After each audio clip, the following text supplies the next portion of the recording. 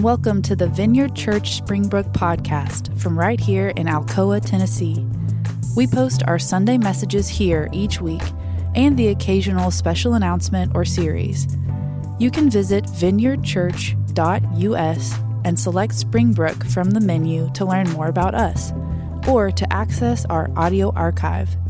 You can also subscribe to this podcast on Spotify, Apple, or Google Podcasts. And now, here's the episode.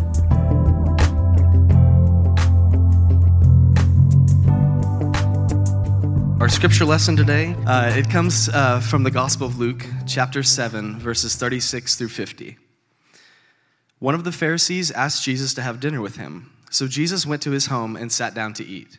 When a certain immoral woman from that city heard he was eating there, she brought a beautiful alabaster jar filled with expensive perfume. Then she knelt behind him at his feet, weeping. Her tears fell on his feet, and she wiped them off with her hair. Then she kept kissing his feet and putting perfume on them. When the Pharisee who had invited him saw this, he said to himself, "If this man were a prophet, he would know what kind of woman is touching him. She is a sinner." Then Jesus answered his thoughts. "Simon," he said to the Pharisee, "I have something to say to you." "Go ahead, teacher," Simon replied. Then Jesus told him this story. A man loaned money to two people, 500 pieces of silver to one and 50 to the other. But neither of them could repay him, so he kindly forgave them both, canceling their debts. Who do you suppose loved him more after that?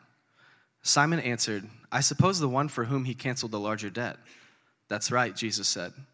Then he turned to the woman and said to Simon, "Look at this woman kneeling here. When I entered your home, you didn't offer me water to wash the dust from my feet, but she has washed them with her tears and wiped them with her hair. You didn't greet me with a kiss, but from the time I first came in, she has not stopped kissing my feet. You neglected the courtesy of olive oil to anoint my head, but she has anointed my feet with rare perfume. I tell you, her sins, and they are many, have been forgiven. So she has shown me much love. But a person who is forgiven little shows only little love." Then Jesus said to the woman, "Your sins are forgiven." The men at the table said among themselves, "Who is this man that he goes around forgiving sins?" And then Jesus said to the woman, "Your faith has saved you. Go in peace." This is the gospel of Christ.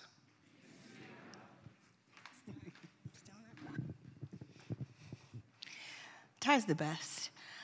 Hi, how are you? Good. I have one little housekeeping thing before we jump in today. I opened the windows because I thought it felt so good outside, and I just wanted to bring the outside in. But if you guys get hot, you can get up and close them. Nobody's going to care because they're probably hot too. So, you can. Okay. Everyone just stared at me like, "Are you sure? Can we actually?" It's fine. It's fine. Let's pray. God, thank you for this morning, and I thank you for this place, and I thank you for these people.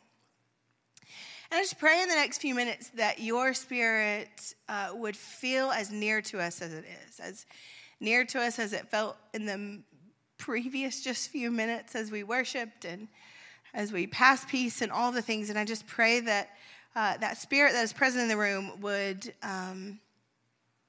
as we pray often around here, would give us the courage to look inside ourselves at something that you might want us to take a second look at.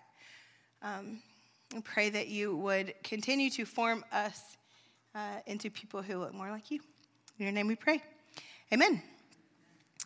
So we are on week 3 of a series that we're just doing during the month of September that is called Difference. And the series is one that we didn't really write all by ourselves. We stole it from the Anglicans, who we adore. The Church of England has put out this amazing resource, and we just swiped that right up and brought it to you. So that's what the Difference course is. And so we've been looking at different ways to handle differences in our communities and our families and our friendships. friendships and all of the places where we are, where we live and work and learn and play.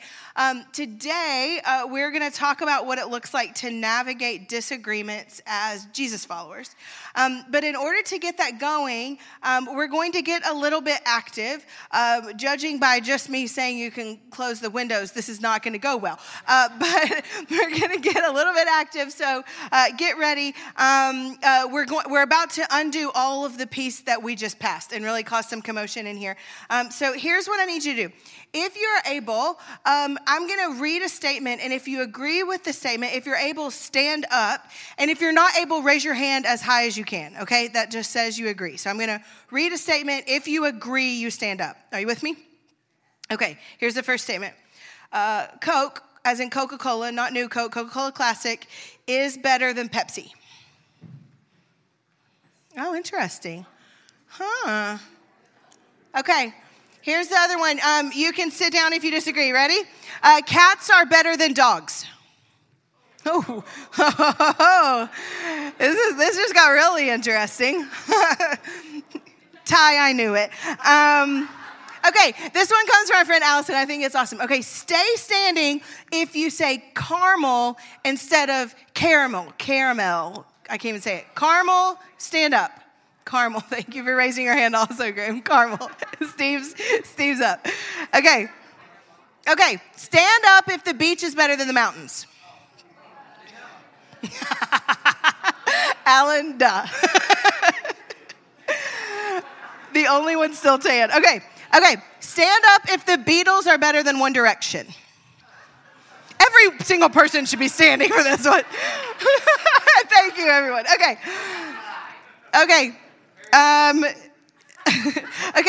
Stand if cargo pants are functional and stylish.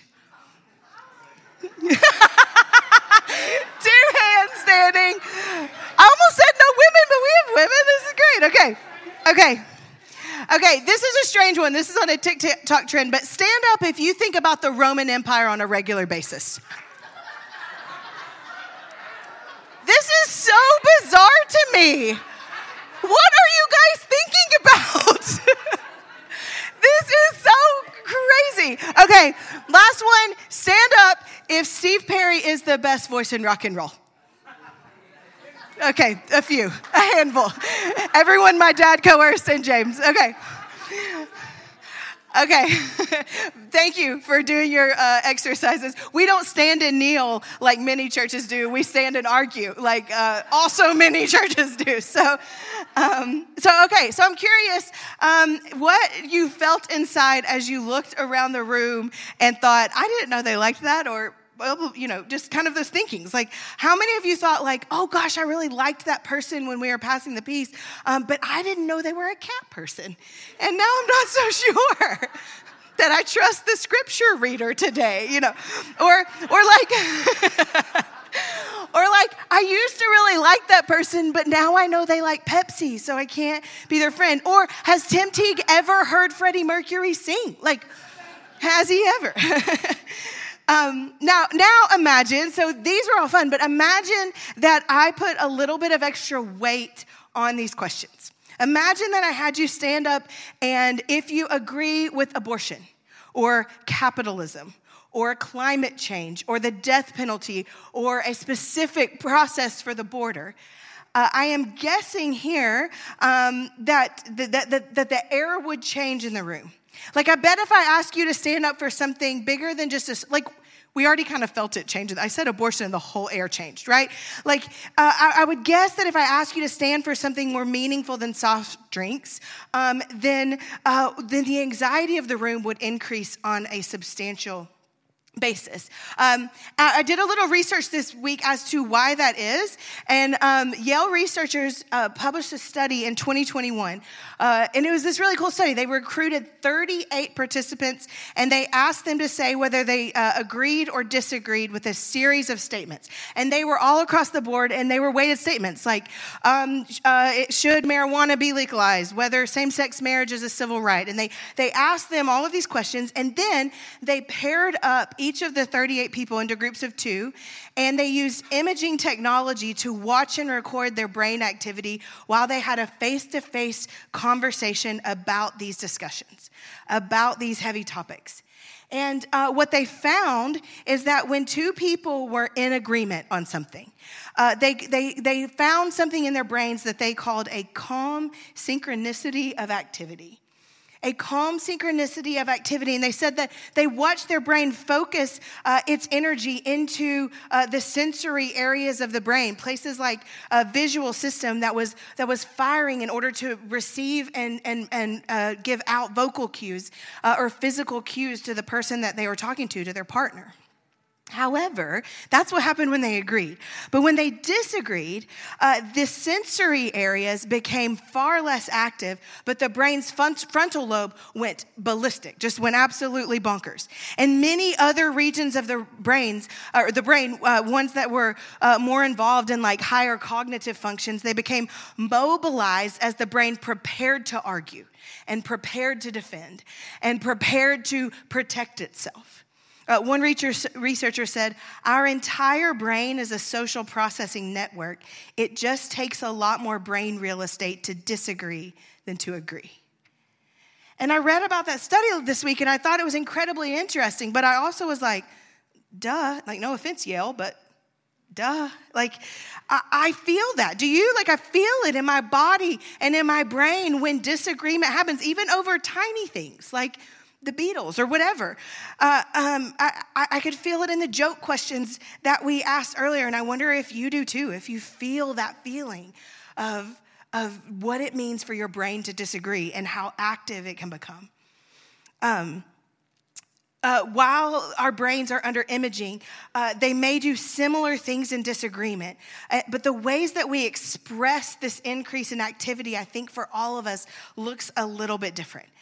Sometimes it depends on us. Sometimes it depends on the person we're disagreeing with. And sometimes it depends just on the disagreement. Some of us, when we disagree, have a tendency to withdraw in order to not rock the boat because our brains feel better to agree than disagree, right? Plenty of us, maybe we are not so much withdrawing, but we charge toward the disagreement or charge toward the person or the group, seeing only the rift between us, not really the person that we're actually disagreeing with. And while science tells us that these responses are human and natural, and I think they are, they also don't tend to be the thing in us that solves anything. In fact, these natural tendencies, I think, are the thing in us that keeps us stuck. They keep us stuck where we are, frustrated or withdrawn. And I think that Jesus has something to say about this. Jesus, he uses conflict often to talk about what we're supposed to do in it. And the scripture that Ty read to us is no exception to that. We find Jesus at the home of a guy named Simon. This is not Simon Peter that we talk a lot about. This is Simon the Pharisee. Simon the Pharisee is a religious leader, like a respected religious leader. People are talking about Jesus at this point in Jesus' ministry, and curiosity is rising all over the region.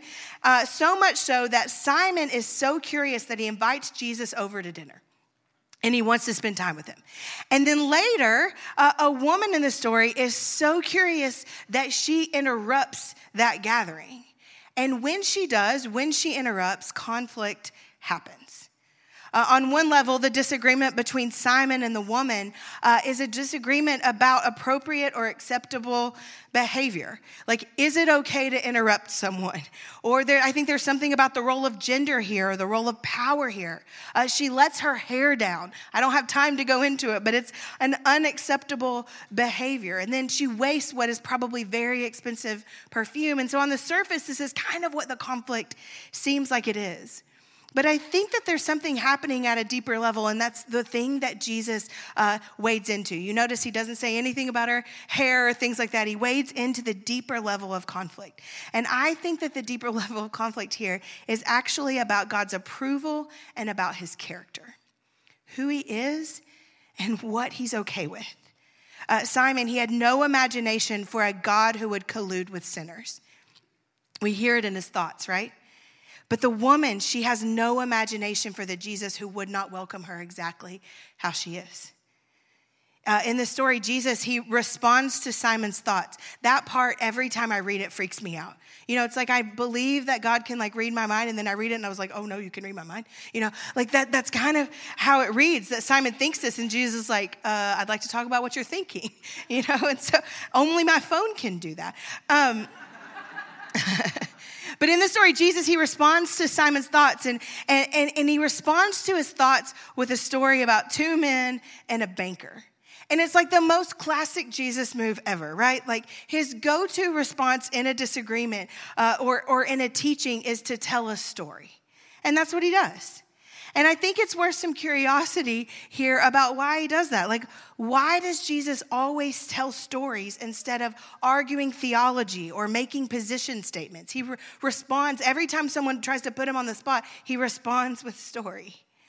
I think it's because Jesus has this overall seeking, this constant seeking to encounter the humanity behind whatever question he's being asked, or encounter the humanity behind whatever disagreement he sees or issue or label that someone wears. And so Jesus, he chooses to engage Simon's thoughts. He brings them out into the open. My therapist says very often, secrets keep us stuck and sick. And Jesus is like, I'm not going to keep you stuck and sick. I'm going to bring it out into the open. And then with the brilliance of storytelling, Jesus invites Simon to take a second look at this woman who's kneeling down in his home. Jesus invites him to see what Simon had missed before. He invites him to see her dignity, and he invites him to see her worship. And I think that the reason we see Jesus doing things like this all the time is because he's inviting he's inviting curiosity, and he's inviting his followers then and now to see something beyond conflict and something beyond disagreement. He's inviting us instead to risk seeing the dignity of the person who sits on the other side of what we disagree with, or on the other side of the conflict, to commit time and energy to them rather than disengaging from them or raging at them or raging in our car on the way home, personal story, on a regular basis. And so I think that's why he does this. There's a theologian that I love named Miroslav Volf. You want to say that name twice?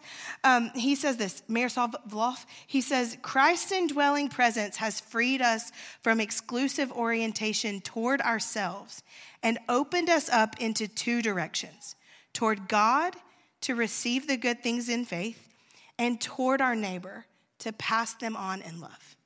He's opened us up from only seeing ourselves in two directions, to see God and what he has to offer, and toward our neighbor to pass all that we've received from God on in love. Each week in this series, we've watched a video story of someone who is living out the things that we've talked about, or asking the questions that we've talked about. And we're going to watch a video this morning that comes to us from across the world again. Next week, we're coming back very close to home, which I'm excited about. But I love the story. This video is going to come from a lady named Miriam who lives in London, but her story goes much wider than that. So hit it, Emily. Yeah, that works. It suddenly felt so wrong coming out of my mouth. I was like, am I just being South London, or was that right? My name's Mariam, and the story I'm about to tell you is about the Egyptian Revolution and how politics divided my family.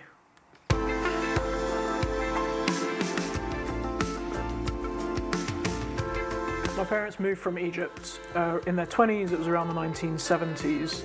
Egypt was a newly independent country, and the economy was in tatters, and prospects were pretty low for them. As immigrants, and particularly as Copts, my parents had a very particular form of patriotism.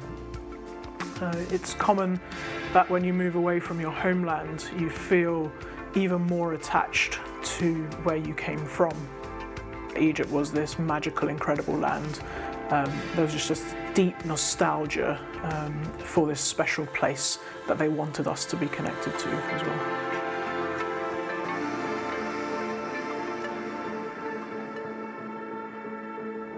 After university, I went for the first time on my own to the south of Egypt.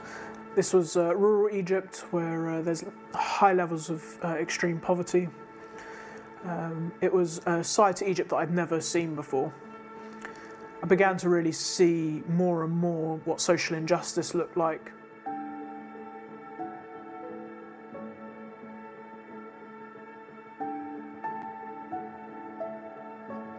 It was a continued kind of unravelling of what I knew to be the norm of life. There were a lot of questions that began to arise in me of reality. Why was this happening, and where was God in the middle of it?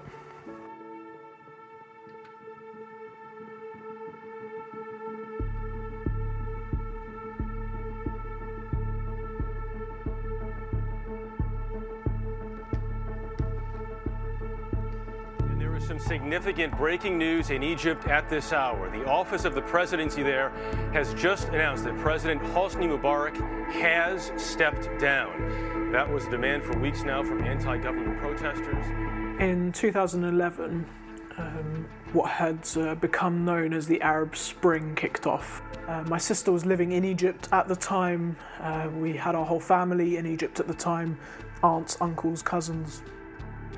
Quite quickly it became clear that me and my parents were at polar opposites of where we stood on the good nature of this particular revolution. The way that my parents saw it was that safety and security and stability for the country was number one.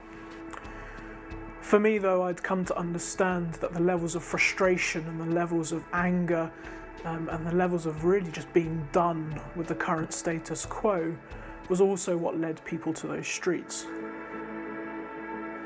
I think one of the hardest things in us being on polar opposites was that what they saw was my position was that I also didn't put my family right at the heart of that I perhaps didn't care as much about their safety and security and their future, which just wasn't true. And the tension in the house was tangible. It was impossible to have discussions where we could see each other's perspectives because we just came from opposite ends of views, but also everybody was charged emotionally. So often it would just go into silence. And it wasn't a silence that was trying to appease or trying to fix the conflict, but it was a silence that actually just became more distance.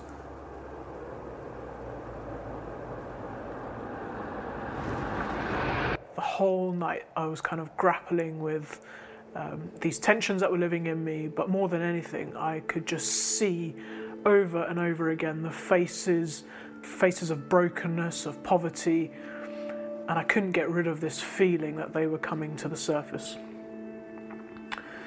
The next day I remember being on this particular hilltop in Cornwall, and it was a bit of a typical grey kind of cloudy day. And I stood on the top of this hilltop and everything was sort of sitting right at the top of my chest. And I just remember shouting into the clouds for the first time and just saying, God, where have you been in the midst of all of this?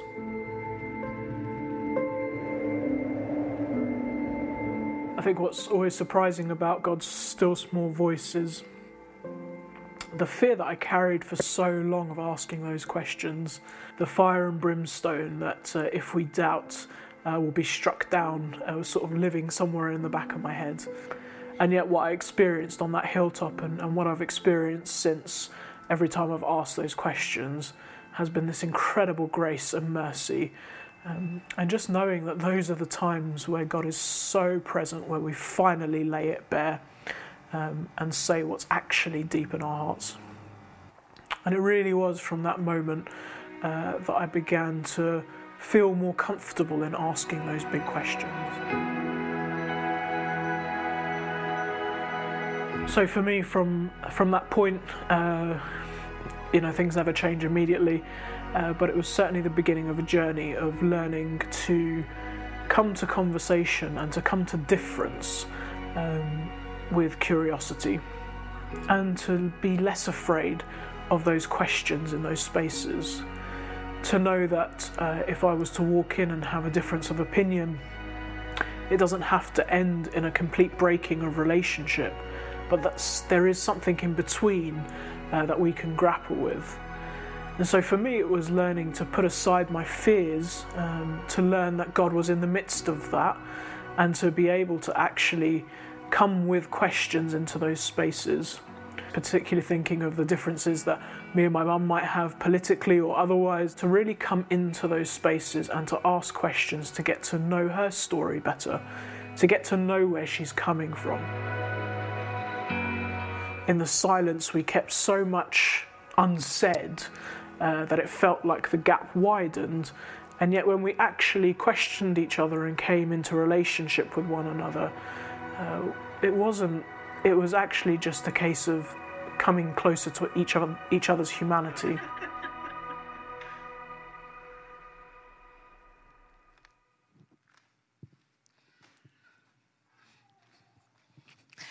I've been looking forward to that video since I knew we were doing this series, because I think it is a really good thing for us to watch a political climate that isn't our own heat up and impact families and people. It's easy for me, and I hope for you, to empathize with Miriam and her parents as they struggle for intimacy when they disagree about something that is incredibly important to all of them.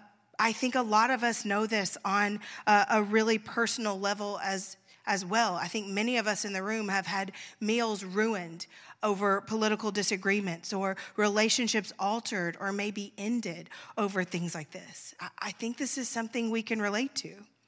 I think in our scripture lesson and in Miriam's story, they both teach us that Jesus is not threatened by our divergent views. He just isn't. He isn't afraid of conflict arising.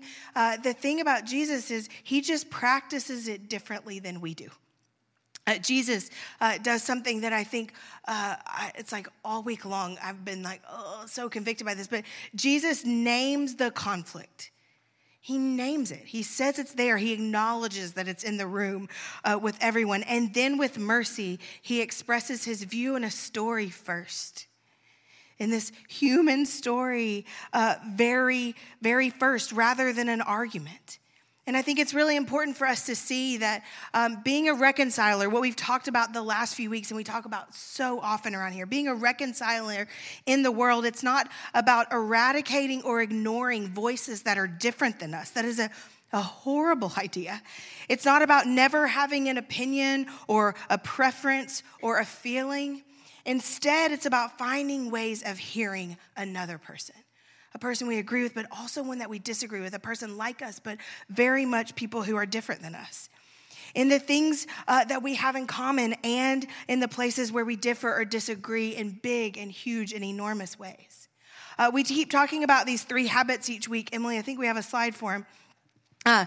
And we keep talking about them every single week because, like Chris said last week, repetition matters. Repetition forms us in our souls and in our brains. And at this church, we try to be as careful as we possibly can to repeat things of value and things of substance, to form in you the ways of Jesus, not to scare you to death. And so in the name of repeating something good, I want to talk about these 3 habits yet again. And they're this: being curious, being present, and reimagining. As we engage in disagreements, I think that there is incredible value in being curious, in asking questions and listening to the stories behind someone's belief or behind their experience or behind their opinion. And as we listen, I think we learn to be present to what they're saying. That's an incredibly important piece. Not to be curious and then check out, but be curious and then to be present. Not to minimize the person we're disagreeing with by powering up over them and minimizing them, or by withdrawing and minimizing our own selves. Neither one of those things are true presence. We are present by asking questions and listening to stories. And as we listen, we learn to encounter each other with authenticity and confidence as we attempt to see the world through the eyes of another person. Presence reminds us that the goal isn't to agree. The goal is to see and be seen. And then we do all of this with the hope of reimagining. We believe in the power of the Holy Spirit around here, and we think that one of the superpowers that the Holy Spirit offers to the people of God and builds in his people is the ability to find hope and opportunity in the places where we long to see change. I want to give you an example. About a decade ago, I gave one of my first sermons ever in all of time. I think it was my very first one, and I gave it at the Maryville Vineyard. I would call it absolutely incredible, but I don't remember what I talked about. So you can just imagine for yourself. We're recreating history, so it was great, you know. And after it, I went to the back of the room because I thought that's what preachers did, and I went to the back of the room, and this man comes, and he like beelines toward me. And I'm like, this man, he's probably going to say thank you and ask me to baptize him. Like, I had no other imagination for anything else. What happened instead is he makes a beeline toward me, and he catches me, and he says, thank you for that sermon. I didn't relate to any of it.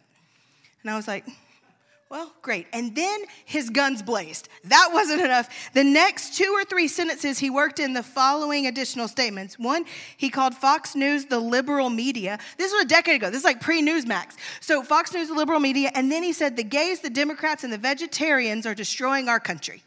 I'm 3 sentences in with this guy, and I know that my sermon didn't work.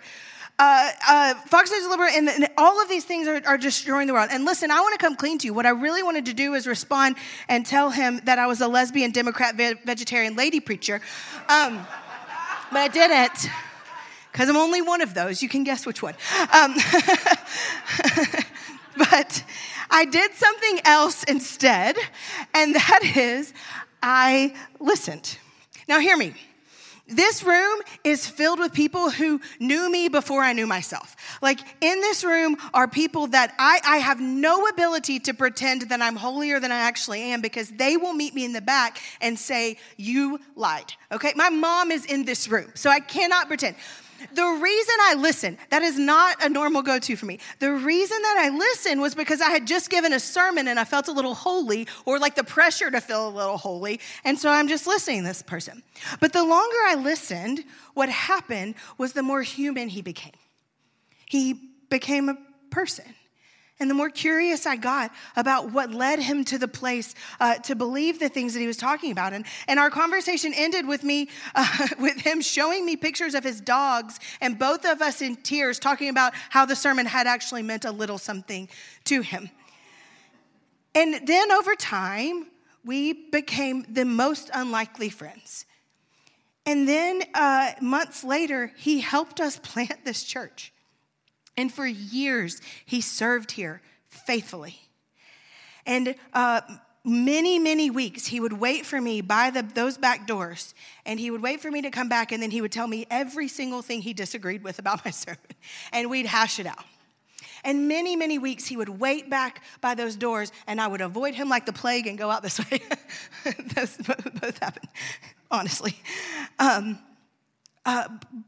Sometimes when I introduce Passing the Peace, I say that I think it's incredibly important that we literally cross an aisle and shake hands with someone who we disagree with everything, maybe outside of this room, but in this room we can agree on peace. And the reason I started saying that is because of him, because we learned how to shake hands and we learned how to look each other in the eye. I disagree. To this day, I disagree with him on so many things, almost everything we've ever talked about. But you know what we agree on? Peace.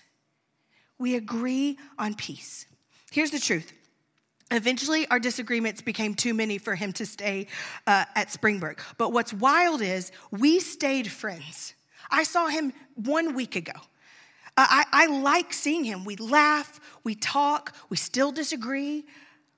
But we found a way to keep agreeing on peace and keep agreeing on laughter and continuing to agree that his dog is so cute in a sweater. Disagreements, they can be complex and they can be hard. But the truth is, often it isn't our disagreement that prevents us from being in relationship with someone. It's our instinct to power up in order to conquer them or to draw back and withdraw at the expense of ourselves. That is what costs us the relationship. While we cannot force another person to act the way that we wish they would, we do have the power and the authority to choose how we act, how we respond, how we engage. I want to say that again. I put it in all caps, so I guess I should say it twice. We do not have the power to force another person to act the way we wish they would, but we do have the power to control our own actions and to choose how we respond. And together, I think these three habits help us to see a new path forward, to show us that we are committed to the other person in spite of conflict. These habits, they help us to nurture our relationships and to build trust with others, not to avoid disagreements with them, but in order to know what to do when they happen, because they will happen. The truth is that the path of our lives will bring us into conflict and disagreement with people. It will happen. Spoiler. This is your spoiler alert for the holidays. It's going to happen, right? It will happen. We will disagree, but we have the opportunity in those disagreements for curiosity and for presence and to reimagine our response.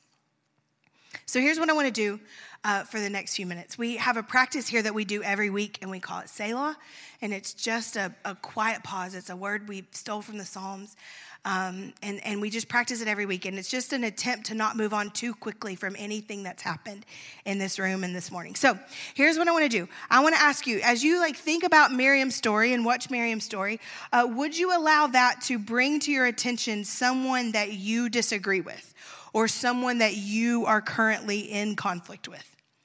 If your mind right now is like, oh, it's no one, don't trust that instinct. You are in conflict with someone, okay? Here, maybe a better way to think about it is to say this. Think back to the story of Simon the Pharisee and ask God to bring any conflicts or disagreements to your mind that you're afraid to address or be open about. Okay, you got one? No one does. I'll wait. Oh, now you're nodding. Okay. You got one. Okay. So in the next few minutes, here's what I want to do. I just want to ask God for his presence to be part of this room as we think about those conflicts. And we're just going to leave room for the Holy Spirit to do what the Holy Spirit does, which is comfort and convict. So we'll do that. To help us see where we're struggling with curiosity, or we're struggling with presence, or we're struggling for how to reimagine a relationship or a disagreement in a way that forms a path to move forward. So I'm just going to pray and bless it, and then I'll get out of the way and give you time to think. So, God, would you fill us with your Spirit? And would you allow us to see with a clear imagination the places of conflict and disagreement that are impacting our relationships currently? Would you give us the courage to be present? And would you allow us to see the conflict or the disagreement as it actually is? Not the way we've avoided, or not the way we've made it more dramatic than it is, but as it actually is. And as we look and as we see, would you fill us with your Spirit and your creativity and your own imagination, allowing us to see a new and reimagined way forward?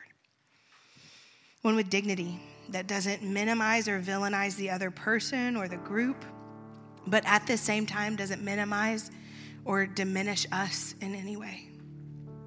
So help us to be curious about other stories. Help us to listen more often than we speak, or as often as we speak. Give us the courage to be present, engaging our whole and unique selves. And would you inspire us to reimagine what's possible, finding hope by glimpsing you at work? In your name we pray. Amen.